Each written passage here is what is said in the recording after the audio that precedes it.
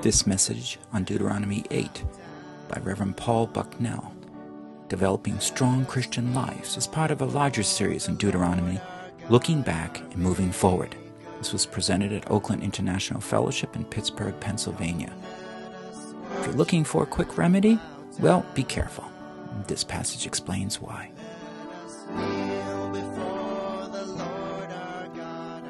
We're continuing on a series through the book of Deuteronomy, exciting series of looking back and moving forward. Today, our special focus is developing strong Christian lives.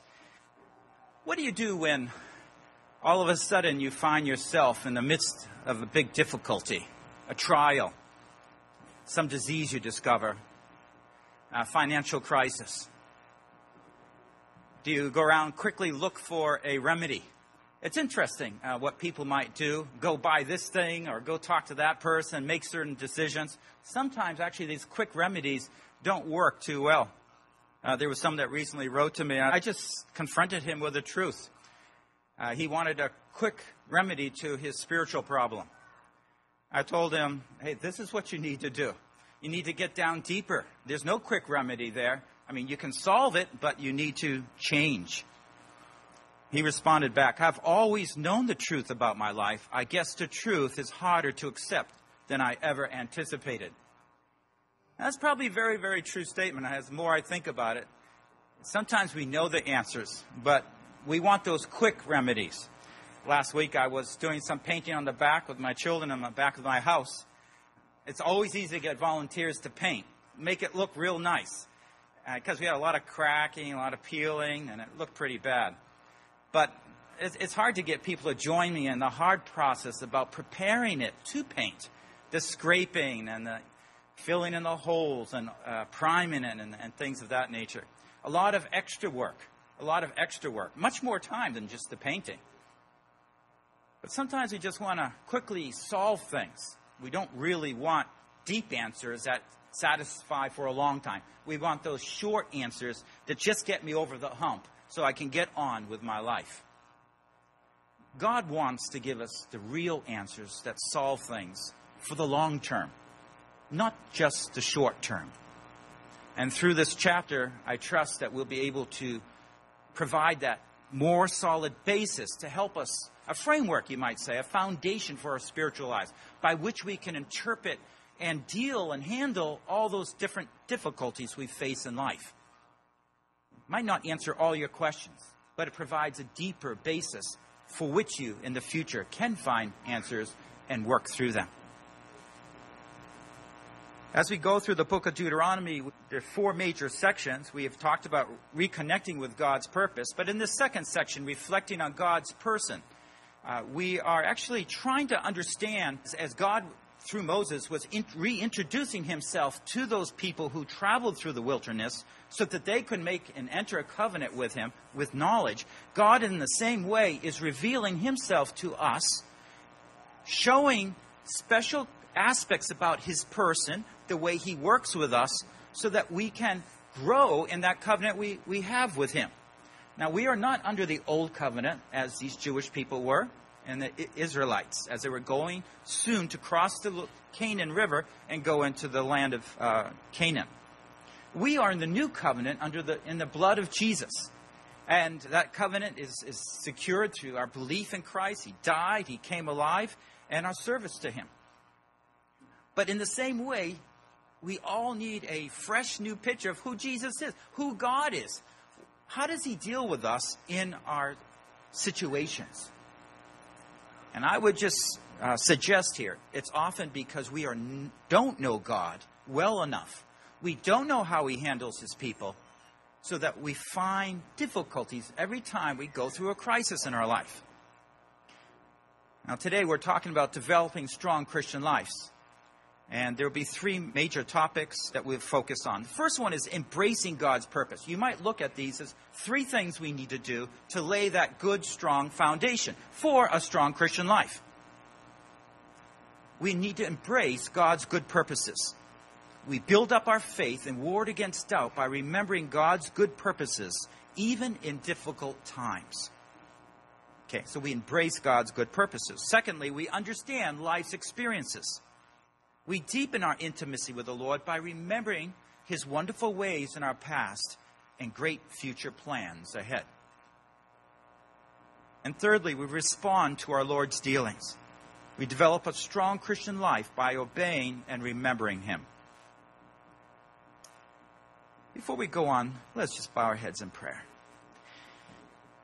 Lord, there's no doubt that you want to build up your people, to have them to be strong men and women of God, men and women of faith, that be able to weather any sort of storm that they face in this world. We pray, God, that you take your word and build us up. Build our faith up. Strengthen us, Lord, that even with the onslaught of the evil one and the world forces massing around your people, that we would stand strong like a Daniel, like a Joseph, like Jesus, determined to do your will and always rejoicing that you are with us. Bless and teach us, we pray. In the name of Jesus we ask. Amen. We'll go through each of these 3 points one by one. And won't spend much time on the end. We'll just kind of put that in the conclusion. But if you read on later, you'll be able to understand more as you look through that. So if you do have Deuteronomy 8, you might want to open to it. It's a longer chapter, 20 verses, so we don't have time to read all the verses there. But we will focus on certain ones within the chapter. The first thing I'd like to do is talk about how we need to embrace God's good purposes. So one of the problems we have is that we don't understand God's purposes for our lives. And because we don't understand his purposes, the way he deals with us and what he's trying to do, we really have a lot of conflict. Every time we have trouble in our life, we want God to help us to straighten it out so we can get what we want done. What I'm suggesting here is that God wants us to understand what his purpose is and that we align ourselves with what he's trying to do. In other words, we interpret what we're facing in life with what he's trying to do. He will regularly work with his people the same way across the centuries, across the millenniums. So if we understand the way he deals with his people here, we can gain a lot of insight in the way he'll deal with our own lives. Now, just in Deuteronomy 8 itself, there's 5 times that there's this purpose clause. That you. You notice the word that, okay? Verse 1. I'll just read through these, but you can look at them as they're highlighted there. Verse 8, Deuteronomy 8:1. All the commandments that I'm commanding you today, you shall be careful to do, that you may live and multiply and go in and possess the land which the Lord swore to give to your forefathers. So this is a purpose clause, something that God says, I'm doing this, I'm telling you this for purpose. There's a reason that you may. Verse 2, there's another one. And you shall remember all the way which the Lord your God has led you in the wilderness these 40 years, that he might humble you, testing you to know what was in your heart, whether you might keep his commandments or not. Verse 3, there's another purpose clause. You see, God is really determined. He has a reason he's doing things. And sometimes we're so oblivious, we miss out on everything. Verse 3, and he humbled you and let you be hungry and fed you with manna, which you did not know, nor did your fathers know, that he might make you understand that man does not live by bread alone, but man lives by everything that proceeds out of the mouth of God. Mouth of the Lord, Verse 16, In the wilderness he fed you with manna, which your fathers did not know, that he might humble you, and that he might test you to do good for you in the end. That he might test you, you see. Verse 18, but you shall remember the Lord your God, for it is he who has given you power to make wealth, that he may confirm his covenant, which he swore to your fathers, as it is his day, is this day. 5 purposes. Now, I would suggest, and what I'm doing for convenience sake, is overlapping this. There's 2 of them overlap, and so we'll just focus on 3 of them. The first 3, perhaps. And we'll be able to understand a little bit more what God is trying to do in this world. So what is God up to? How does he handle our lives? Well, the first thing he wants us to know is that he wants us to experience his great blessings. He wants us to experience his great blessings. Can you read this with me? Verse 1. All the commandments that I am commanding you today, you shall be careful to do, that you may live and multiply and go in and possess the land that the Lord swore to give to your forefathers. So all the commands I've given to you, I have a reason for it. What's the reason? You may live and multiply, go in and possess the land. So what do we find here? We find that God really wants to bless these people. To live, not die. To multiply, not just add. To go in and possess the land. To have everything to yourselves. Just like he promised long ago. God is about giving promises and fulfilling them. He wants to bless his people. And it's just amazing when we step back and understand this. Now, why does God say this? Because more than often, we do not believe he really wants to bless us. Now, generally, we would say we all like that, and that's good. But we not all, in the same way, believe it. The way we believe it is when we're tested, we don't know, all of a sudden we wonder, does he really want to bless me? I have this one person writing to me right now. I'm afraid to trust God because I don't know he's going to disappoint me again. Do you get that way once in a while? Well, if I trust him, what if it doesn't work out? I can tell you, God would never say that. Because God says it will always work out. He's always working it to our greater purpose. If you read with me also, these verses from 7 to 9. For the Lord your God is bringing you into a good land, a land of brooks of water, of fountains and springs, flowing forth in valleys and hills, a land of wheat and barley, of vines and fig trees and pomegranates, a land of olive oil and honey, a land where you shall eat food without scarcity, in which you shall not lack anything, a land whose stones are iron, and out of whose hills you can dig copper. What amazing! Do you think God has thought about those things? He has actually put the copper in the land for them. He's arranged the atmosphere in such a way that it has the fountains, it has the springs. God is a great provider. God is a great provider. He takes care of them. And he has those promises because he intends on fulfilling them. Now, this is the first thing we need to understand. God purposes to bless us. Our response? That no matter what we face in life, we will always deeply believe he will work it out for the greater good, for my well-being and for those around me. Can you say that? Now, the key is no matter what happens. Because he's not going to change, and his dealings with us will not change. There might be some of those things in there that kind of make us question whether it's good or best. But God says, no, you need to trust me here. And that's what we see in the great men and women of God.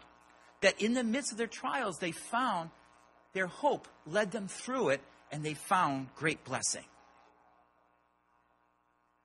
Let's go on to the next purpose that God has. The way he deals with us. Verse 2. Again, read with me, please. And you shall remember all the way which the Lord your God has led you in the wilderness these 40 years, that he might humble you, testing you to know what was in your heart, whether you would keep his commandments or not. Most of us just want to stop with this verse 1. God loves me, that's good enough. But the thing is, if that's our only mentality, we're going to face a problem. Because we don't know how to deal with issues in life. You see, you must, like me, have to understand that we will go through certain times that we call humbling circumstances. Things don't work out the way we want. I didn't get that grade. I wasn't able to enter that college. I wasn't able to get that job. I wasn't able to have that child or marry that person or whatever it might be. We're going through humbling circumstances. We're going to go through times of testing. Now, those times are when they're not going our way. But God says, actually, who's doing it? He's going to do this. He's leading us through such times for a purpose. Now, God is right telling you all, verse 1, I want to bless you, but verse 2, I'm going to take you through difficult times. God wants to give us a whole picture so we can understand anything, handle any crisis that comes up in our life. Because any of those circumstances, whether it be some disease or disaster or tragedy, we can trust God through those times. For after all, we're not just trying to get our life done. We're trying to see what God is trying to do through our lives. Now let's think about it a little more carefully here. This humility and these testings. He wants to know what was in your heart. Now, do you think God knows what's in our heart? God knows what's in our heart. So you say, good, you don't need to test me. But God says, no, I still need to test you. So what is he doing? I think he's trying to help us to understand, to know what really is in our heart. Because when we go through the different circumstances, what is in our heart will show through our decisions and our response. For example, Philippians 4, in everything give thanks. Thanks. But I'm complaining about this. Well, there's a testing there. And that reveals that you don't really have your full joy in the Lord, but only in the things he gives you. And he took that away, and you can't keep that joy in your heart. You've left the Lord. You've turned away from him. You see? A little trial goes a long way in revealing what's in our heart. Actually, he says he does it to see if we would obey him and to keep his commandments, to see whether he is more important than anything else we would face in life. God really desires that you would love him with all your heart and soul and mind. Not hold back anything in your life. To say, okay, Lord, even if I have to go through that, I will still love you. I still want that heart full of joy. Because your way is the best. You see, all through life, we have to understand we are trying to discern God's purposes and live out his purpose in our life. Most of us, unfortunately, we're trying to live out our purpose. We see a way through life that, oh yeah, I can get it. I can get that money. I can get that. No. That's not the way. Those are only the means to carry out God's purpose. Those things we all give up to the Lord to see how he would work in our life. I want to talk about this a little bit more, but in a little different context. I want to try to make this a little bit more practical.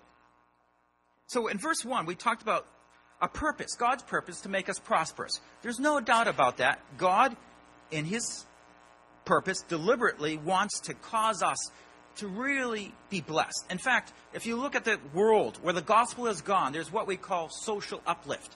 It's a phenomenon wherever the gospel goes, the whole society grows to be better, more wealthy, and blessed.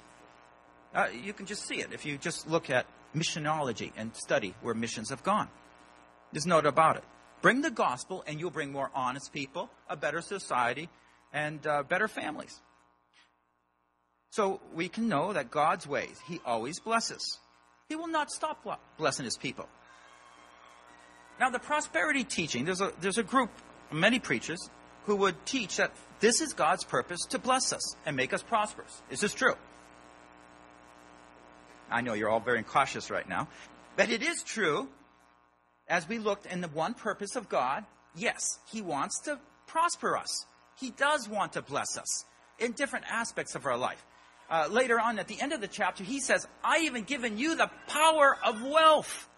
You know, that's not, wow, rings money, cashier in people's ears. Power of wealth. I wish I had that power. How do I get that power? But God has a way, but he has to be careful how he implements it. Now, I want to look at verse 2. Now, we also say there's testings there. There's trials. And we looked at this already. And so we will experience trials in our life. Now, the problem is prosperity teaching only teaches about the purpose number 1. It doesn't bring into line all the other different purposes that God has in our lives. And because of that, it's not true when you just take it by itself. There's elements of truth, as we looked at very carefully.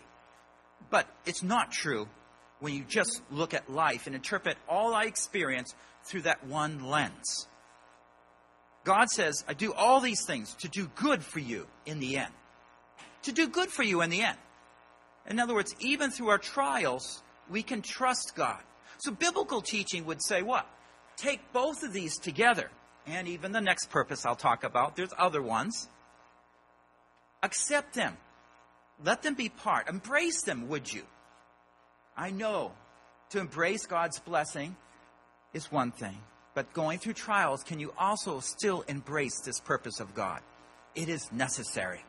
And I hope you do. Because you will find when you go through difficult times, it is there that God will wonderfully bless you. Let me give an example. I remember when I was studying at Bible college, I was a foreign missions major. One of my prerequisites for graduating is going on a short-term mission.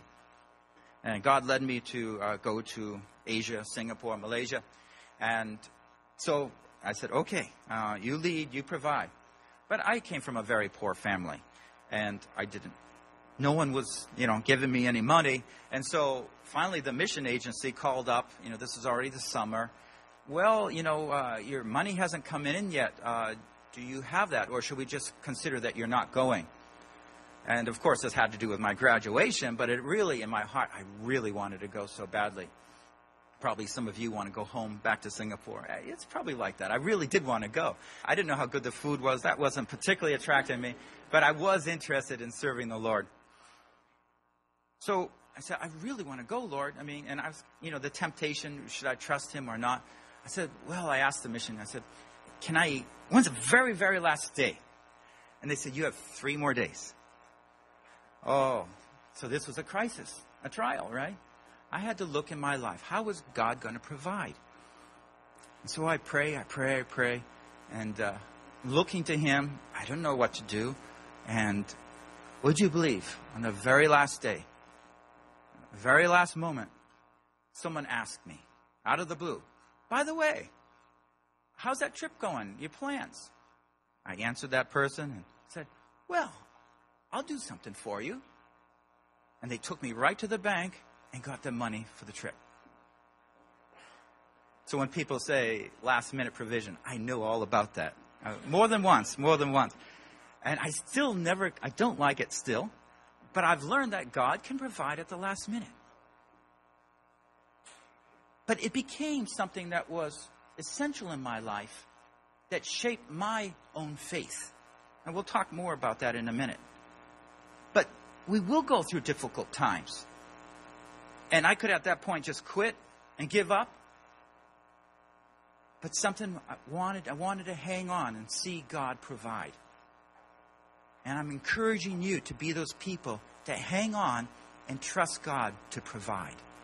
He wants to show himself great as a provider. So just to sum up again here, we're looking at all the biblical teaching, includes all the purposes, the reason God handles us. I want to look at one more purpose. And in fact, it involves both of these. Let's look and read together verse 3, if you would. And he humbled you and let you be hungry and fed you with manna, which you did not know, nor did your fathers know, that he might make you understand that man does not live by bread alone, but man lives by everything that proceeds out of the mouth of the Lord. Now, we will talk more about this in the next major point. But the third point is that God is involved in our life. God is involved in a very, very clear way. He says, first of all, that he's involved in the way he provides for us. He's involved in the way that he speaks and that we are sustained through what he says. Man does not live by bread alone, but by everything that proceeds from the mouth of God. We know that God has spoken, the whole creation came into existence. We also know that the whole world is sustained by the word of God. Everything, our whole world, the sovereignty of God is at play in all the small and big things that happen in our life. Often we only look at God to be involved in the very big things. And even some of those big things like chaotic events, we still don't think he's involved. He says he's involved in everything that happens. Notice in verse 3, he humbled you. He let you be hungry. That was God. Was God there when they went hungry? You say, God can't do that. He would never starve the children. He would never make you go without food. That's a mean God. Do I exaggerate, or do some of you feel that way? But God says that. But see, he's involved in a way that perhaps more than we ever think. We don't know he's involved in this way. But he says, yes, I'm here. In fact, I'm bringing you through this time. But he also says, I fed you with manna, which you did not know. Well, let me read a few more verses here. It says in verse 4, your clothing did not wear out on you, nor did your foot swell these 40 years. Thus you are to know your heart. The Lord your God was disciplining you just as a man disciplines his son. Verse 15, he led you through the great and terrible wilderness with its fiery serpents and scorpions and thirsty ground where there is no water. He brought water for you in the rock of flint. In the wilderness, he fed you with manna. You see, it's God who provides. It's God who sustains you. It's God who provided them with footwear that did not wear out, with clothes. What's this? A soul, not the soul, right? It is my soul, but not the invisible one. It's a soul. You know, I must have wore these maybe 80 days. And here, it already broke off and fell off. How many days in 40 years? 14,600 for you math wizards. And 14,600 days. And their clothes didn't wear out. Their sandals didn't wear out. Their feet didn't swell. You know, God, these were the greatest people on earth? These were the very people that tested God. And yet God said, I'm with you. And I'm going to make it. I mean, he could have just said, sorry, guys, your clothes are just going to wear right out. Your soles, your sandals, it's going to be hot for you walking on that desert. I'm going to make it hard for you because you're hard for me. And yet God says, I'm going to give you food every day. I'm going to make it so your clothes, are well. You might complain about the style, but it doesn't change. But it was there. You see, God will take people through trials, but he's there in a special way when he does, because he has a greater purpose of training those very same people. He cares. Once they went in and crossed that river and ate from the fruit of the land of Canaan, God stopped that manna from coming. All those 6 days, every 6 days of every week. For 40 years, God did this. He was so patient and so kind. God's involved in your life. Welcome him. In everything, small and big. And when we begin to look at life this way, that he, in this case, that he did these things. Why? That he might make you understand that it's not just the bread, the physical loaf that you live by, but every word that proceeds from the mouth of God. In other words, you lived your life because of me, and I am involved in your life. When you can embrace this truth, your whole perspective of life will change. Your workplace will become an area of ministry. Your home will be a place of living before the Lord. Let me just summarize these 3 points. God wants to prosper us. Never doubt God's good intention. It's true.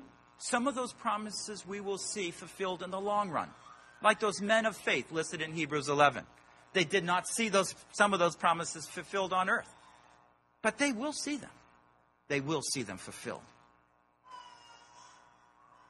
Number 2, God will try our hearts. Expect trials. Learn from them. What have you learned from them? God is involved in your life. Don't think he's far away during those trials. No, he's there. When you trust him, you welcome him. You work with him. Your whole perception of life will change. And you'll be able to handle crisis as well as good times. Because this is one of the struggles that the Israelites would face. God warned them. And we'll look at this warning in a minute, as we understand more about the experiences that we go through. So we're here looking at embracing God's purpose. We're going to go on the second point and understand life's experiences. In one sense, these points overlap, but they have a special purpose. So we're talking here about foundational spiritual experiences. And he humbled you and let you be hungry, and fed you with manna, which you did not know, nor did your fathers know.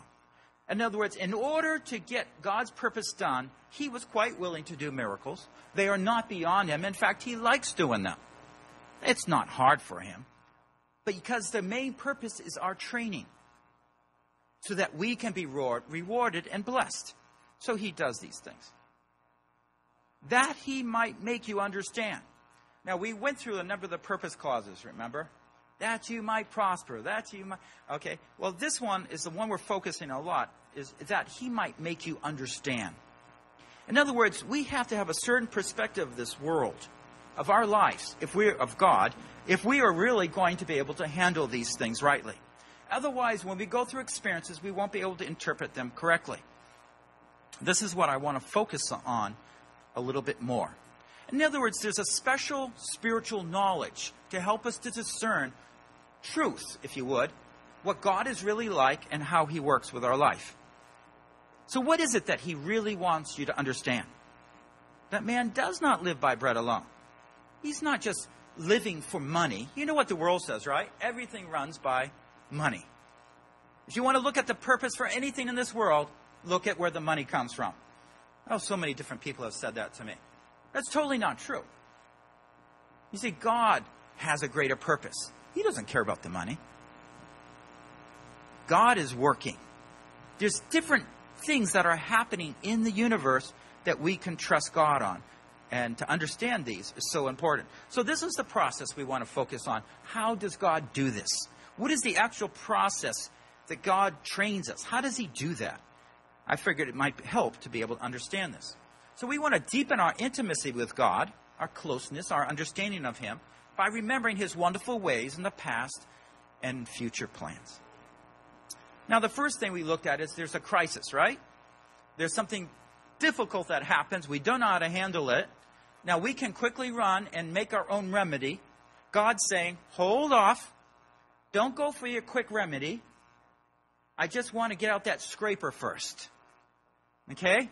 I want to pull it along the walls of your heart and pull off some of that old selfishness. And he said, I don't like that part. And, it just goes against my grain. It's true. No one likes going hungry like they did, and we don't like going without. But the point is, once we go through that time, and after I scraped my the back wall there, outside wall, it really needed painting then. And so, everyone was quite willing to patch it up at that point, paint it over, because all that bare wood was showing things. There's that relief that's looked for, that relief that's so important. That relief, that crisis, will bring a special insight into our minds. Insight is a sense of understanding of how God does things. So it's from our personal experiences that we can look back, look at the crises we went through, find the way God relieved us, if we are patient enough during that time to look to him, and we will gain insight. But most of us, once we're right out of the hospital bed, boom, we're right back to our own life. We never really sat back and thought, hey, what is God teaching me through this? Or if you're going through a difficult time, why am I going through this difficult time? He did humble us. He did let us go hungry. At the same time, he fed them with manna. No one ever knew what this manna was. In fact, manna means, what is it? We still don't know. But God wanted us to everything. Man lives by everything that proceeds out of the mouth of God.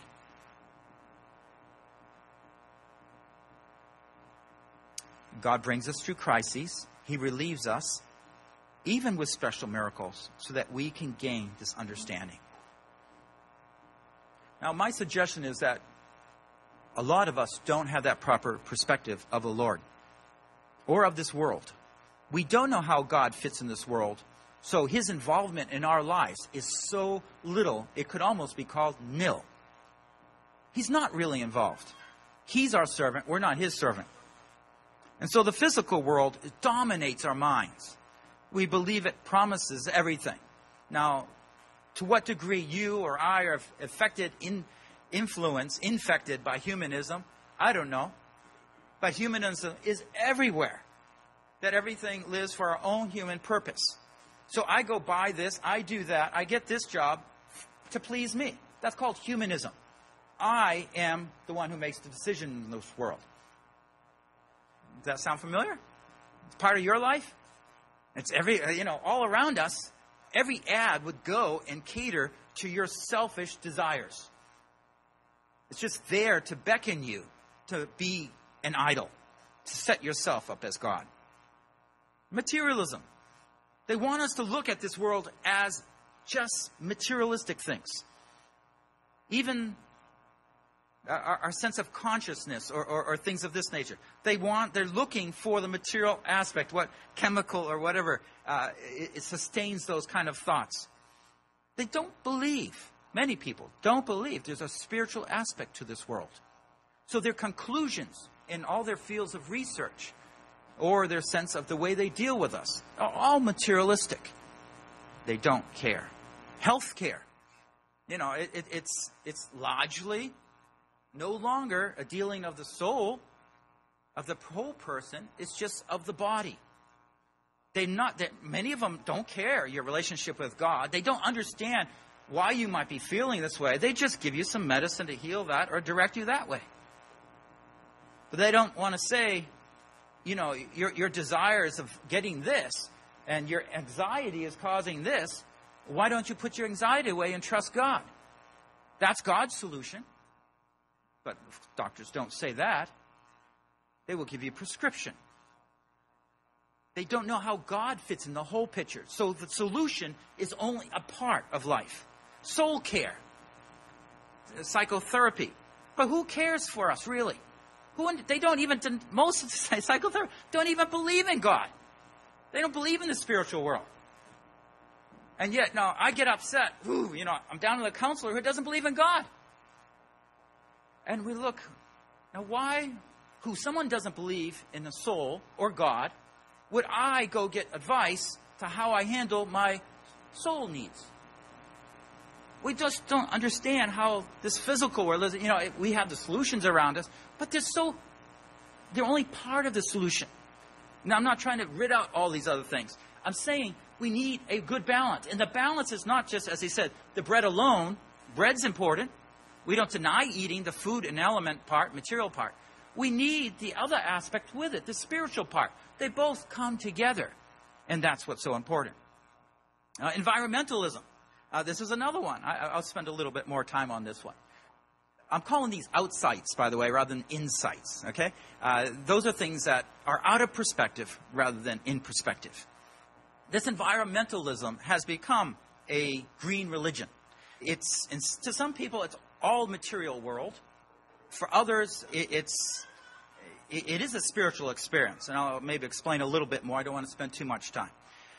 But the point is, for people, the survival of the earth's spirit, I should say, is the main goal in the world. It has become their God of maintaining its harmony.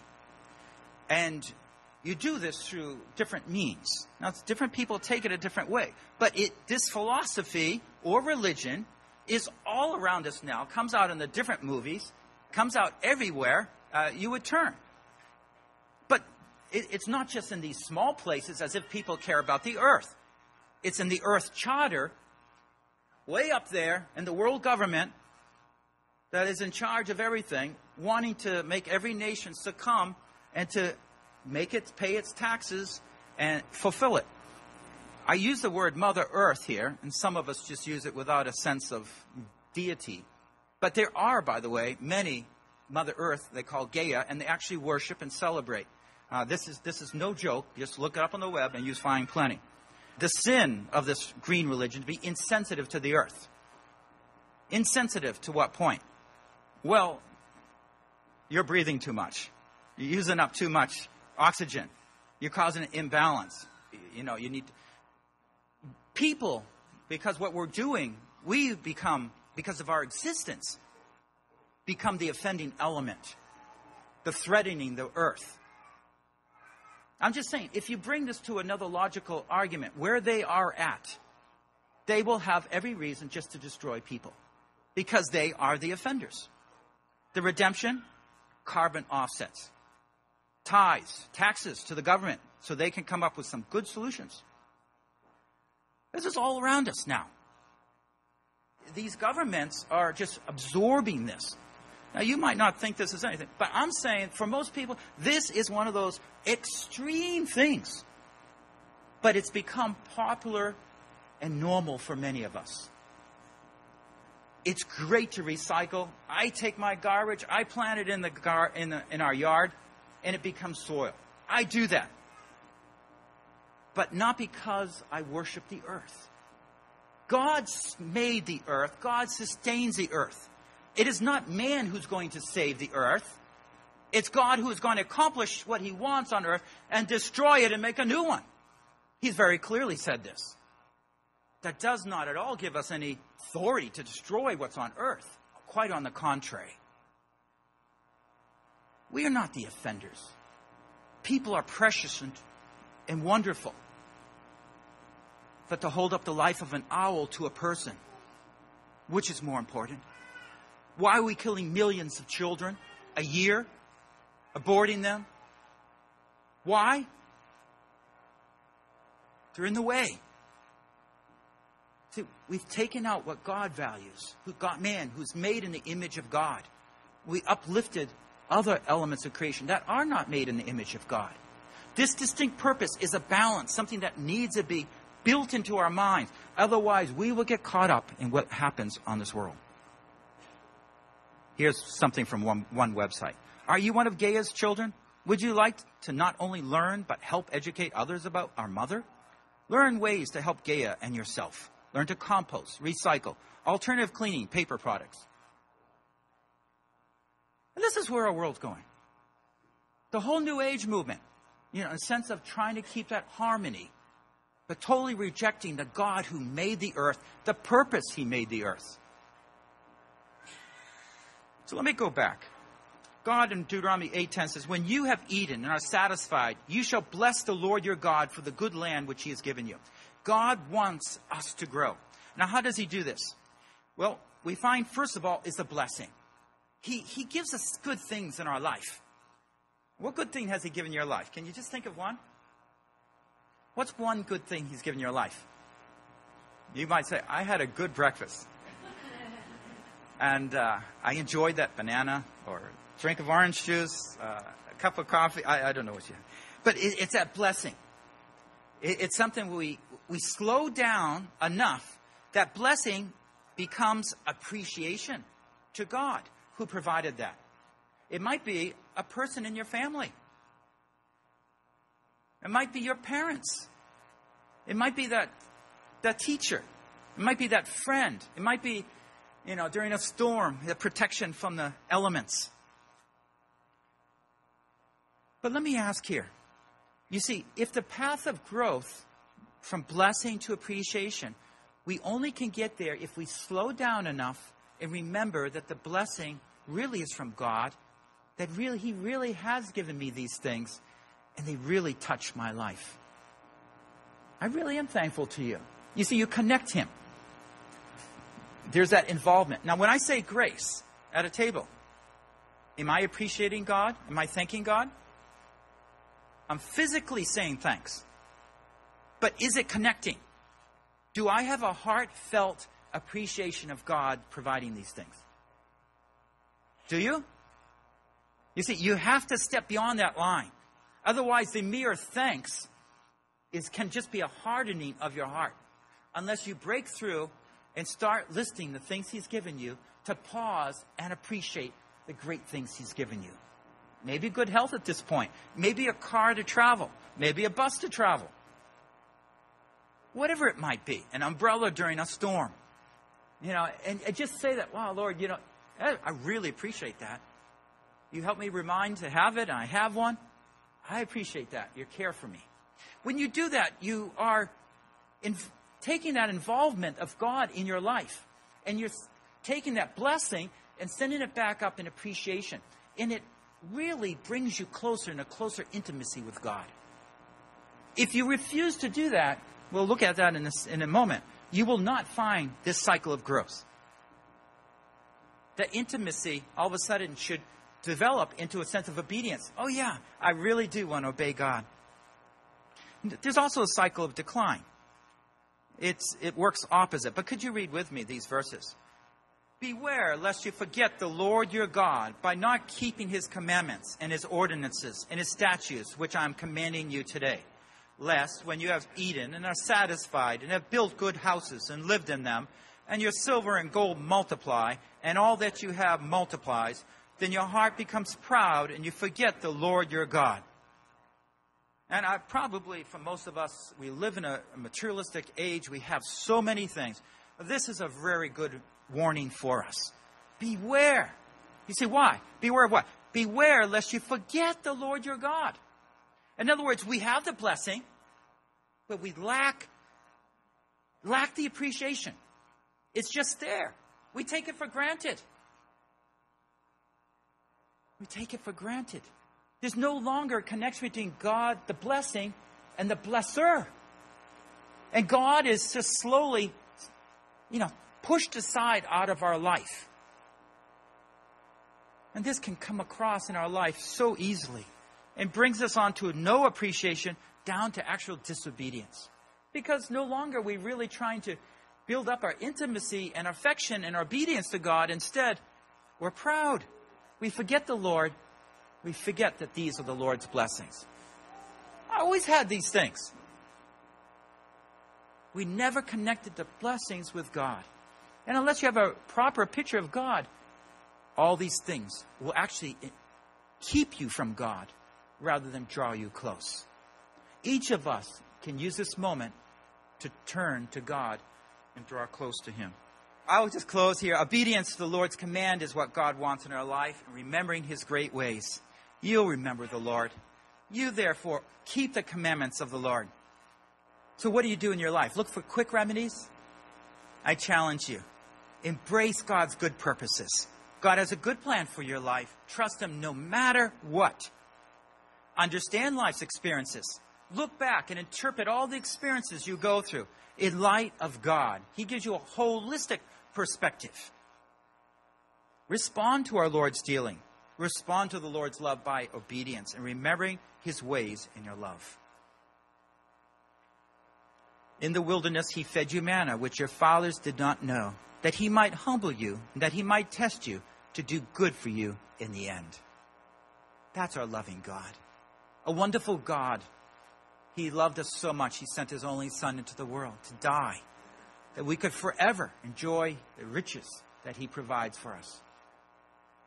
That's a good God to follow, to proclaim, to serve, and necessary, die for.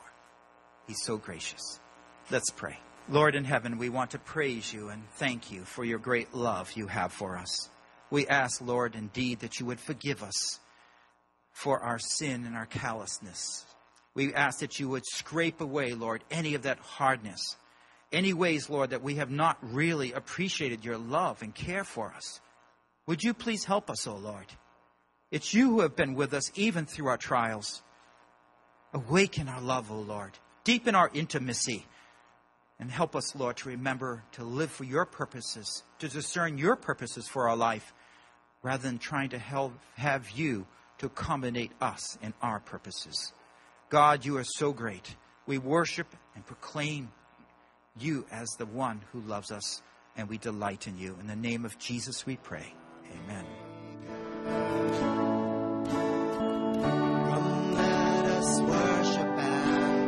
This concludes the message on Deuteronomy 8, Developing Strong Christian Lives by Reverend Paul Bucknell. Look online for many more resources on Deuteronomy and other topics. Biblical Foundations for Freedom. Online at www.foundationsforfreedom.net.